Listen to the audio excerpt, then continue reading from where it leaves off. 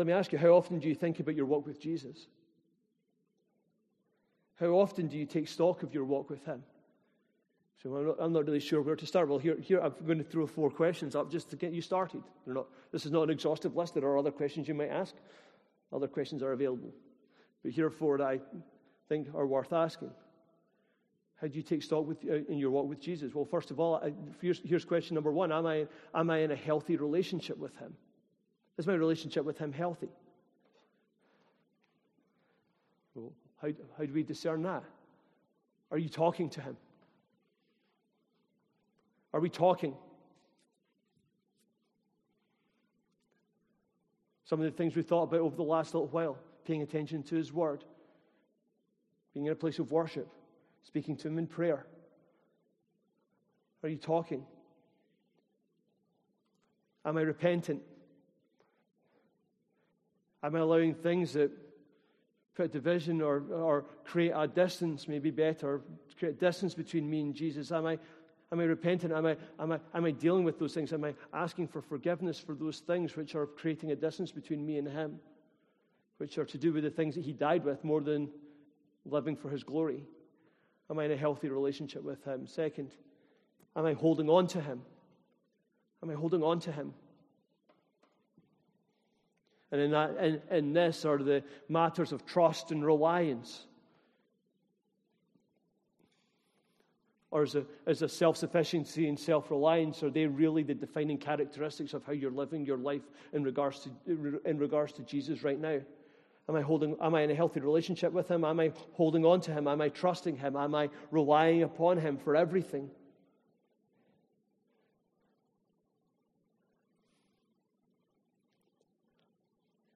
Is my life expressing in some ways the desperate need that I have for him? So am I in a healthy relationship with him? Am I holding on to him? This third question, are my habits being shaped by him? Are my habits being shaped by him? And in this comes personal holiness and pursuing righteousness. Personal holiness and pursuing righteousness. Are my habits being shaped by him? Am I seeking to follow the example that Jesus gave me? Am I asking God to conform my character increasingly into the likeness of his Son? Am I asking for those things? Am I intentionally and considering what is it that God would do in me? How is it that God would work in me? Are my habits being shaped by him? And then fourth, and this is really the discipleship question, am I helping others to live for him? Am I helping others to live for him?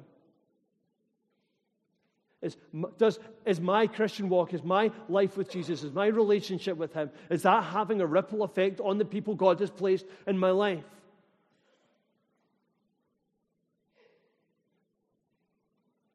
Am I helping others to live for him? Am I training hearts to live for God's glory? We need to take stock of our walk. If I'm not investing in my walk, there is little point in me being intentional about someone else's. So specifically, this says we are to consider, yes, specifically though this says we are to consider how to do discipleship.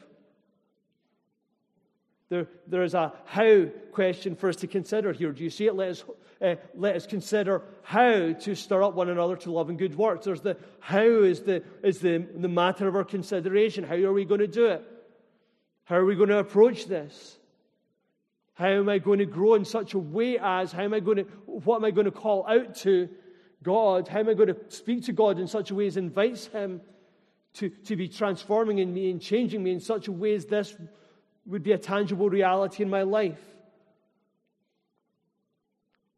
There is an implicit call here for you and I to think deeply and clearly about the output of our lives.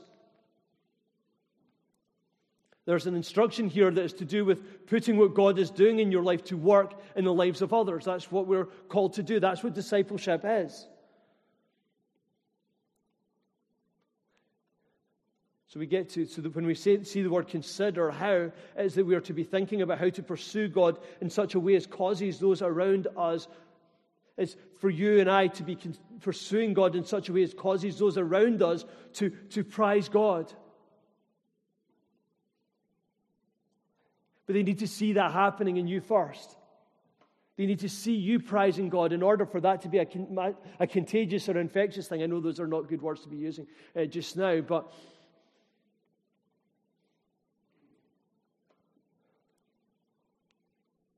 to think about how the healthy things in your walk with God can be helpful things to someone else in theirs.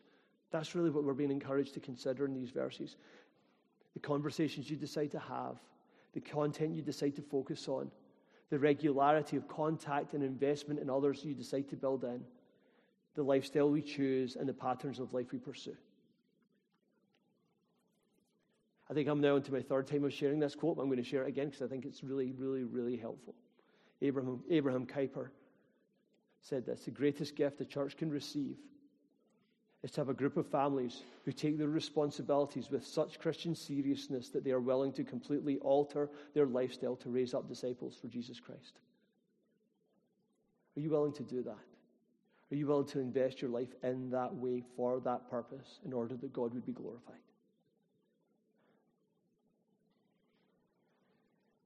So we're to think about it. Discipleship that trains hearts to live for God's glory happens when I'm intentional about it and when I incite others towards it. When I incite others towards it. And that's what this is telling us we are being instructed to do. Our thoughts are to be in this direction. How can I stir the person sitting next to me and the people sitting around me and the people that God has placed in my life? How can I stir them up to live for God's glory? Let's consider how to stir up one another. I love that picture. It's like, stir up. Let's get stirring with one another. That's that kind of picture, isn't it? It's like you feel as if there's a bit of elbow grease. There's going to be some investment of energy and effort put into that. There's going to be some focus. Alison asked me the other day if I'd ever baked a cake. I haven't, but I can imagine, in order to start of the ingredients, I said, would you like me to? It's her birthday coming up. Would you like me to? I'm not sure she was convinced she wanted me to. I think she'd rather I went to a shop to do that. But the investment in the energy of stirring up in order to make the cake happen. I could do that. Or to stir up one another to love and good works. Or to stir one another up. That's what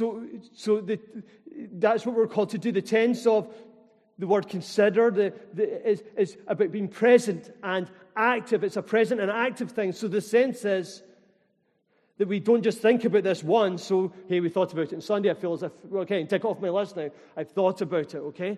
It's not, it's that you go from here and tomorrow you're thinking about it. And on Tuesday you're thinking about it. And on Wednesday you're thinking about it. And you're constantly thinking about how can I impact other people for God's glory?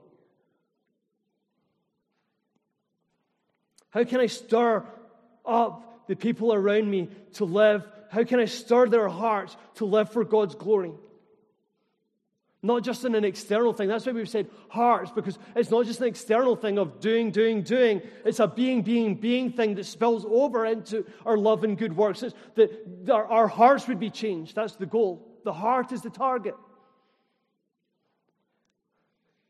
And it's something we are called here because of the tense of the word consider, because we're invited to consider it now and in an ongoing way, is that we're always thinking about it, always leaning into this matter of stirring one another up to love and good works. So in this idea of stirring up one another, this picture of urgent and active stirring, there's something about inciting. In my head, I picture the inciting of a righteous riot, if such a thing exists. Let's be about this. As a church, as people, let's be about these things together. We're going to get after this. We're not going to let anything get in our way. The NIV translation has it as spur one another on. If you've seen a spur, it's metal and pointy and creates discomfort for whatever is being spurred by it. But for sure we know this, it provides going forward, it stimulates a reaction. And the goal of the spurring is to move something from where they are with increased urgency. We've all seen enough Western movies to understand how that works. Or certainly I've seen enough Western movies to understand how that works. It pictures stimulating one another towards, or sharpening one another towards. It's provoking in a good way towards something. It's, come on, get up, let's go. I'm stirred up just thinking about it.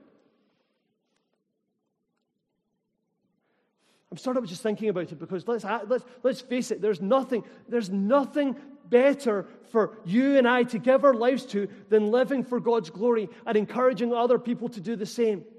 Is there anything more exciting for you to gather the lives of those around you to than living for God's glory? I don't think there is.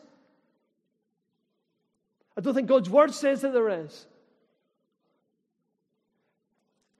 So we're to be an inciting presence, inciting people to God's glory. And we're not just getting riled up for the sake of it. The purpose, the things we're looking to get people excited about and incited to are these two things, love and good works. That's where we're seeking to incite people towards. We're longing for evidence of God's transforming grace and power to be the output of people's lives. A practical godliness that serves God's glory. Which invites us to consider what it is that we incite in one another. As an alternative, when we spend time with one another, if it's not God's glory, then what is it? Is it a grumbling and complaining and criticism rather than grace, compassion, and pointing people to Jesus? Is it worldly thinking rather than working from an eternal perspective? Is it selfishness rather than sanctification? How we speak and what we value and what we prioritize matters because we are called to incite love and good works in one another. So how can we inspire and incite within one another a better love, a deeper love? How can we invite one another to do good works together? These are important things for us to consider as a church family. How can we incite with love and good works in one another? How can we do that in such a way as bears fruit for God's glory? The word for love expresses something of generosity and devotedness and concern. It's an active love. It puts others first. It isn't self-serving, it isn't self-protecting, and it isn't self-promoting. It isn't all about me.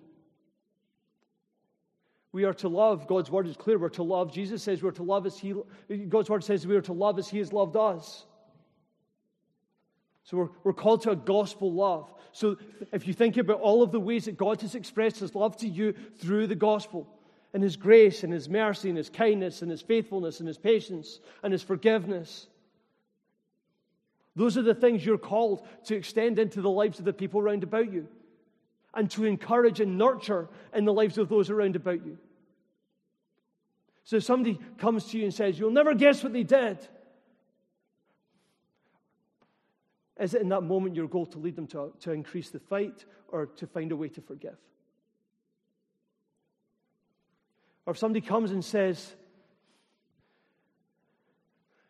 "I'm not sure I can go back into a relationship with that person," is it your job to seek are you going to seek to restore, or are you going to reinforce the division? It's an act of love, forgiveness and mercy and grace and patience and peace. It's believing the best. It's being quick to seek and offer forgiveness. It's generous-spirited as well as the things of practical generosity. It's things like hospitality and sharing and giving. It's what we said. I recognize in the membership covenant at the beginning, I recognize this commitment to biblical community means I flee to unity over disunity, reconciliation over conflict, speaking graciously over gossip, and remembering the cross when I'm tempted to be critical. The gospel calls me to love most, forgive fast, and be at peace with people, inasmuch as it depends upon me. What does that look like in your life? What does that look like in the lives of those around you? What does that look like as you seek to incite that and inspire that in the people around about you? That kind of love talks and it trusts and it tells the truth. It cares and it comforts and it carries. And it doesn't exist and we should know it doesn't exist alone or in isolation, but it's attached to the next thing, good works or good deeds. We're to incite within one another. We're to stir one another up to love and good works. Now, just to be clear, just because there's a common misconception round about the whole idea of good works, you can never please God in an eternal way. You can never save yourself through your good works. And we should never try to convince people that they can save themselves or be saved by what they do. The only thing that can save us is, as Michael reminded us during worship, the only thing that can save us is Jesus and what He has done for us. And that's really what Hebrews 10 has started off talking about, and that's really part of that amazing context we talked about earlier on. Only the work of Jesus can save. But the work that comes because we've been saved by Jesus shows that we've been saved. The good works are being described here. It's not some good works that save you. It's good works that are fruit of you being saved, that are an outworking of that are an outworking of the gospel in your life. So let me give you some examples from elsewhere in Scripture. 2 Timothy 2:21 on this whole theme of good work and investing ourselves. Therefore, if anyone himself cleanses himself from what is dishonorable, he will be a vessel for honorable use, set apart as holy, useful to the master of the house, ready for every good work. We are to be setting ourselves to, when we set ourselves to live for God's glory, the good works described here are fruit of God's work in us as our helpfulness is an overflow of the holiness that God is creating within us. Or Ephesians 2:10, we are His workmanship created in Christ Jesus for good works. So the work of Jesus in our lives is designed to produce good works, which God prepared beforehand that we should walk in them. So our good works are here evidence of a changed desire to be about God's work and living according to the pattern He's set us apart for. Titus 2:14 says that Jesus gave Himself for us to redeem us from all lawlessness and to purify for Himself a people for His own possession who are zealous for good works. Are you zealous? Are you looking for it? Are you fired up and passionate about pursuing good works that glorify Jesus? Is our identity in Jesus Christ is the thing that incites the good works we're called to in God's Word. Or Matthew 5:16, Jesus Himself, this is what He says, let your light shine before others so that they may see your good works and give glory to your Father who is in heaven. Isn't that amazing? That we are a light that can shine before others. That's what Jesus is describing us. We can be a light that shines before others and so that when they see your good works and they understand that you've been transformed by Jesus and He is the reason for those good works, they will glorify God who is in heaven. The goal of our good work is God's glory. Not to get a pat on the back, not for other people to think well of us, but that people would think well of Jesus. So discipleship that trains lives to live for God's glory happens when we are intentional about it, when I'm intentional about it, when I'm inciting others towards Him. And third of all, when I'm invested in it.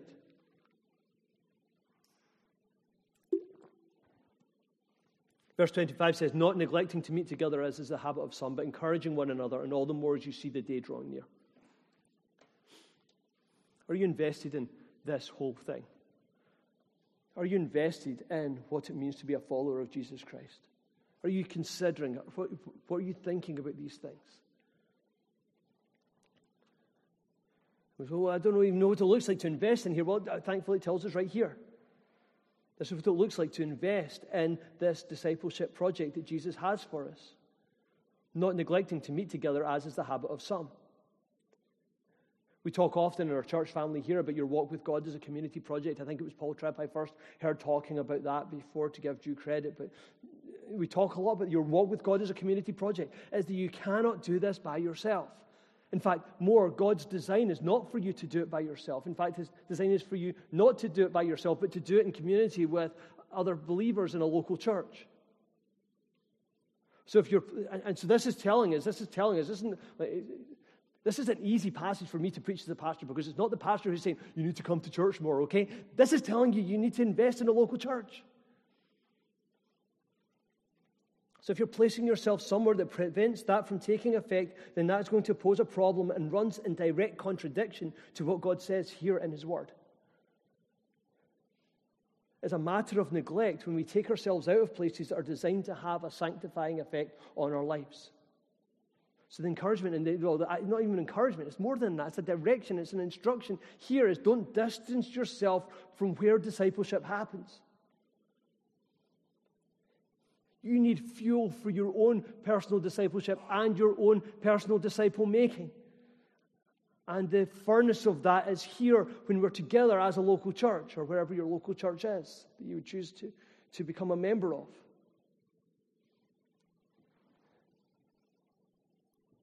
This is telling us to go and stay close to places that are going to prove fuel to our walk with Jesus.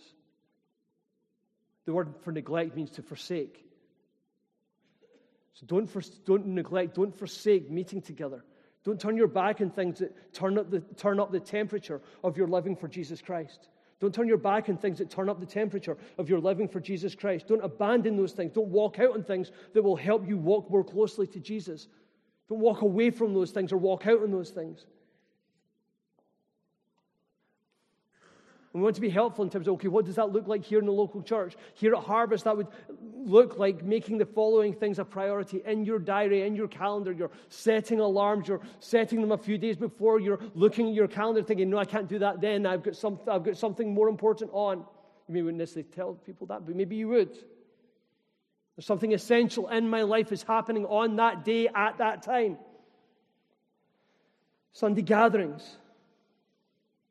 That's the first thing that would look like here at Harvest in this local church. Sunday gatherings. This is encouraging you to let nothing get in the way of that.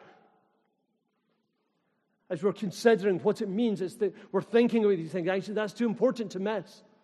It's way too important to miss. For anything. Whether work opportunities or social events or kids' birthday parties or sporting events or a lie-in because you've had a busy week. This is way too important to miss out on. We believe God has something transforming to say to you every time we gather together and open His Word together here. We believe that God is providing a community of people who are going to stir you up in your walk with Jesus. Why would you want to miss that? Small group is the second thing. Small groups are a massively important part of our life together as a church. They are the primary place of pastoral care and community in our church. So if you want to feel cared for and connected, then small group is the place that happens here most. Doesn't matter how... And it's hard because it's the middle of the week and our weeks are busy. But there's something about a mindset here which is saying if I'm really invested in these things, it doesn't matter how tired or busy, I need to get there. I've got to say, Alison and I have started leading a small group this year. It's been a real joy for us. And it wasn't on Harvest Men's and Ladies Week. I miss people being in our house. I missed having people. I need my people. I need the people in my small group to be around about me. I need that. It stirs me up. It does exactly what it's saying here. And often we would approach small group in such a way as, I'm not sure I feel like it. Yeah, but the people in your small group need you to be there. In the same way as the people in our church family here on a Sunday need you to be there. It's not all about me. Sunday gatherings, small group. What else does that look like at Harvest Glasgow? By extension of our small groups, Harvest Men's and Ladies. Those are events that are designed to feed your soul and give you I'm going to call it medium-sized, it sounds like a brochure, medium-sized context to invest in others. Okay? It's not the big of this, but it's not the small of small group, but it gives you different relationships and relationships out with your small group for you to be able to invest in and put into practice some of the things you're investing in. We are a church family, and as we multiply small groups, as we're prone to do, it may well be that some of those people who you're going to meet at Harvest Men's and Ladies are people who will be in your small group future. Well, you might change your small group. Yes, we might. So get to know some people who you wouldn't ordinarily rub shoulders with at Harvest Men's and Ladies. It's a great opportunity to be at those events. And it's also a different way that we have decided to, as elders of the church here, to invest in the discipleship of the people in our church family. Or prayer night. Love prayer nights. An amazing opportunity to press into God together as a whole church family. One of the most fun things about that is to see Harvest Youth pitching up at that. Love that. Love seeing our young people praying and gathering. It's about being there, pressing into God together, praying with our church family. First Friday night of the month, there's the pitch. In your diary, well, something important is happening. I can't come out that night, sorry. Come to prayer night. And amongst all of this, there's this sense of being outward looking off. Maybe we need to change our perspective from what we get to what we give. The bottom line, this is a challenge to move from being the consumer to being more consumer to being more contributor. These are the things that we're being encouraged to think about in these verses. It's committing yourself to a local church family in order to position yourself to be as compelling as possible for God's glory, because there you will find deepening relationships that allow you to disciple the people round about you. I told you earlier on, I would come back to our membership covenant. I've left a whole bunch of copies there if anyone wants to get a look at what it means to be, what we invite people to commit to in terms of being a membership here at Harvest Glasgow. We invite, just the headlines are this: we invite a commitment to, through biblical conversion, to biblical clarity, to biblical consistency, to biblical community, and to biblical contribution. Because we rejoice because we get to do all of those things together. So let's consider how not to neglect meeting together. We're to not neglect meeting together, as is the habit of some. Some people might be in the habit of that. Some people might be in the habit of that, but not me, not us.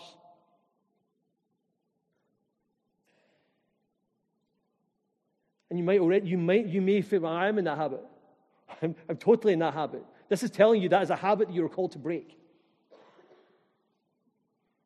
You're called to be committed to a community of God's people. That's what God's calling is in your life, in order to make disciples, which is God's purpose for your life.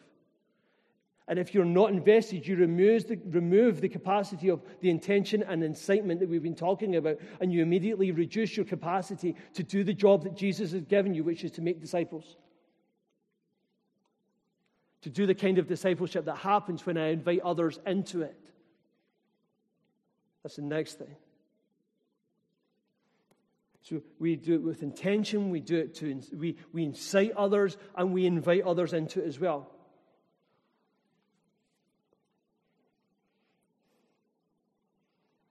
We're to find a local church to invest in so that we can be part of the invitation to walk alongside one another.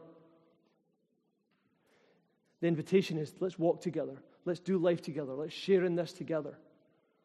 So rather than going it alone or isolating ourselves, we get to have the kind of demeanor and a way of living that invites others in and others along on the journey that God has us on. That's the sense of the word encourage. We are to encourage one another. Included in that is a range of different approaches and urgency. It describes calling alongside. It's come with me, come over here. It's come with me to those who are close enough to reach. Come over here to those who are a bit further away. Let's do this together. It expresses to the people around about us, I'm in this with you. That's what an intentional, incited, invested, and inviting discipleship allows us to say. I'm in this with you. The word encourage here also suggests a pleading and an urging and a persuading, even to the point of begging approach. It's urging and pleading with someone to say, this is the best thing. Living for God's glory, living for Jesus is the best thing. I've got to tell you how this is going to serve your soul. There's nothing better, there's nothing greater, there is nothing higher to give your life to than living for God's glory. Will you come and do that with me? That is the urgency and intentional, incited, invested, and inviting discipleship causes us to have. We're not to neglect meeting together, as is the habit of some. We are to encourage one another. And it involves all of those things we've just talked about. It is an overflow that comes from understanding that the most loving thing you can do is inspire and invite someone to live their life for Jesus Christ. And there's an intensity to this invitation that comes about, finally, when I see the immediate need for it. When I see the immediate need for it. We're to do all the, so we're not to neglect meeting together, as is the habit of some. We're to encourage one another. Why? And what's the basis? We do it all the more as you see the day drawing near. The day is when Jesus is going to come back, or the day when we go to be with Him. The clock is ticking. That's what this is telling us. This is a time-sensitive matter. Our consideration is, well, maybe I can think about that in a few years' time when I'm... No. It's now. You could come back at any time. You could go to be with Him at any time. Now is the time. There's an immediate need for this. And yet we drift. And we mosey. We amble. D.A. Carson says this as part of a devotional that he writes related to the McShane Bible reading plan in his book For the Love of God. People do not drift towards holiness. Apart from grace-driven effort, people do not gravitate towards godliness, prayer, obedience to Scripture, faith, and delight in the Lord. We drift towards compromise and call it tolerance. We drift towards disobedience and call it freedom. We drift towards superstition and call it faith.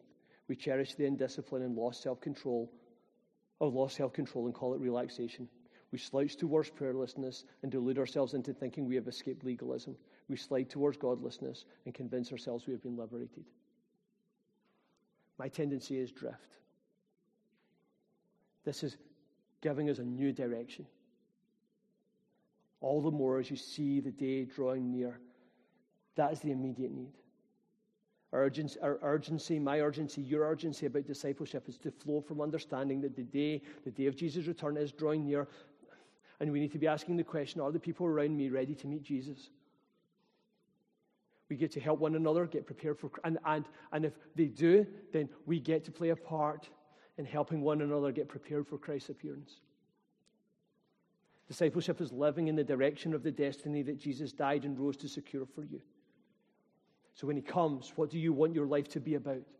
And what do you want Him to see your life being invested in? In some ways it's immaterial because He sees it right now anyway. So when Jesus looks at your life, what do you want your life to be about? What do you want Him to see your life being invested in? It is everyday living that is shaped by eternity. Discipleship is everyday living that is shaped by eternity. It's devoting myself to daily living out the things that Jesus has declared to be eternally true about me because He died for me. So this whole thing about considering discipleship is that we are called to do it now and to be doing it more and more and more with every passing day, because one way or another we're getting closer to eternity. We're getting closer to being with Jesus. Discipleship is the work of God's people devoting themselves against drift in pursuit of something that draws attention to how glorious God is and how deserving Jesus is of every single part of us. It's the development of a deep trust in this reality that there is nothing greater to give our lives to and train other lives for than living for God's glory. What are you going to give your life to? What are you going to invest in? Are you going to invest your life in discipleship that trains hearts to live for God's glory? May that be true of all of us. And may God be glorified through all of that. In Jesus' name, let me pray for us just now.